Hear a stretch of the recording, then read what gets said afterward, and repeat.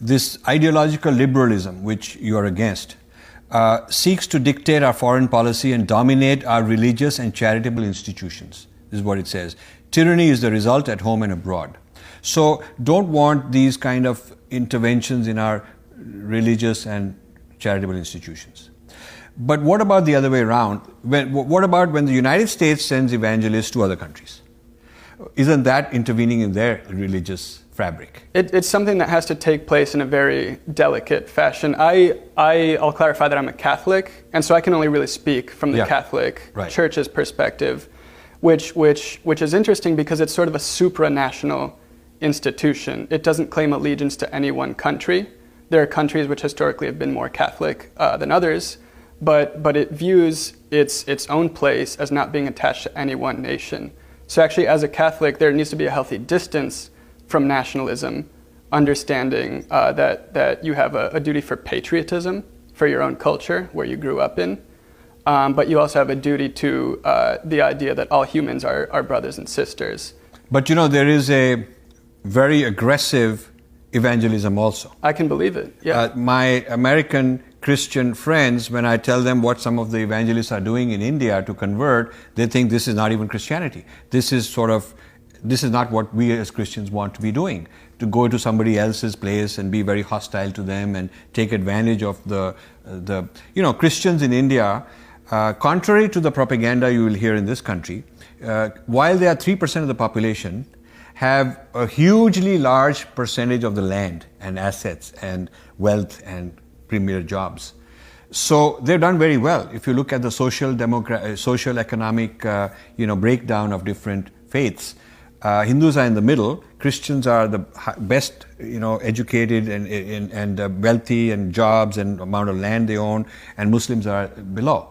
So Christians have no real reason to be complaining because they've done very well. And we've had Christians right at the top of the government many times. So yet whining and getting the Western church's sort of very heavy-handed approach to evangelize, and evangelize in a very harsh way. Evangelize sort of like knock them down. I've only been to India once in my life, and that was about 6 or 7 years ago. So I'm afraid that I really can't speak to any of those details. Sure. No, not from your personal experience, but from the experience of policy. I mean, because if the policy that your organization says is that foreign policy, those who dictate foreign policy and dominate our religious and charitable institutions create tyranny, well, the same thing, from a point of view of somebody in India would say, why are people based elsewhere coming and interfering with our religious institutions? Sorry, are there concerns about sort of Christian tyranny? Christians coming and having a disproportionate amount of power compared to their population, a disproportionate amount of land. A lot of land was given to the church during the British times. So some of the most prestigious land, high value land in the inner cities belongs to Christian institutions, churches, and so on.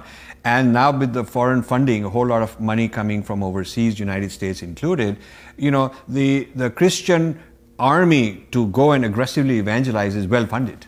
And so this creates cultural tensions that we should come back maybe and discuss in more detail, because I'd like to have your views on it. Yeah, so we can address it now if you like as well. So I'll say this, the Catholic Church I think has a very fair-minded approach towards evangelization. As a Catholic, one of the basic things at the end of St. Matthew's Gospel, Christ asks us to go forth and share the gospel. So, I would see it as sort of a betrayal of my own faith if there wasn't an element of wanting to share that. But sharing doesn't have to be aggressive knocking down. He didn't say go and break their idols and demolish this. He didn't do that. No, I agree. I wouldn't take an aggressive approach. Yes. I am someone who feels drawn towards the life of the mind, and so my approach is one of trying to learn and study and exchange ideas and hope that people see the truth. The Catholic Church in its history did a lot of harm to many people, and the Vatican apologized. They apologized for the blacks, right? They apologized for the Inquisition. They apologized to the Native Americans. The Vatican has apologized.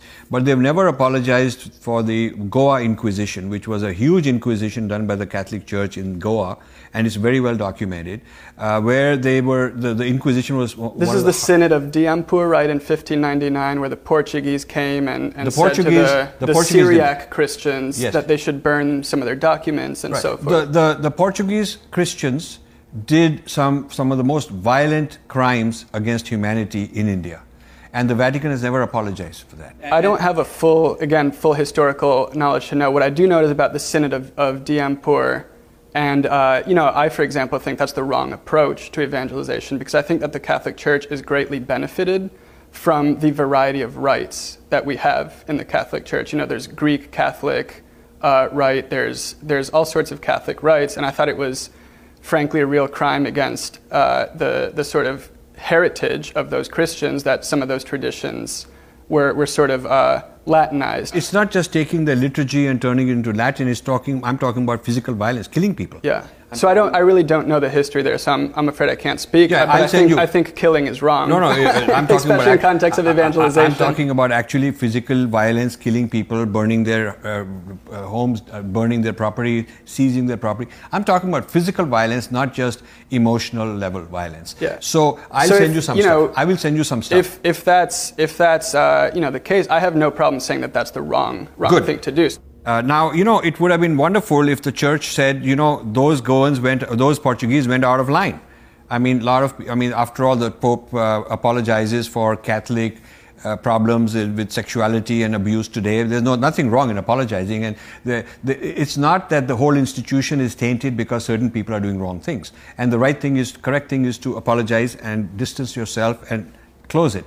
But the Indians always remark whenever the Pope has visited or whenever a dignitary from the Catholic Church comes that, why do they go around the world and apologize to all other non-Western, non-Christian people for the past wrongs, but not the Hindus, not the people in India? And that's something I will send you some material, because it's fair that you need more data. I'd love to have your views on that.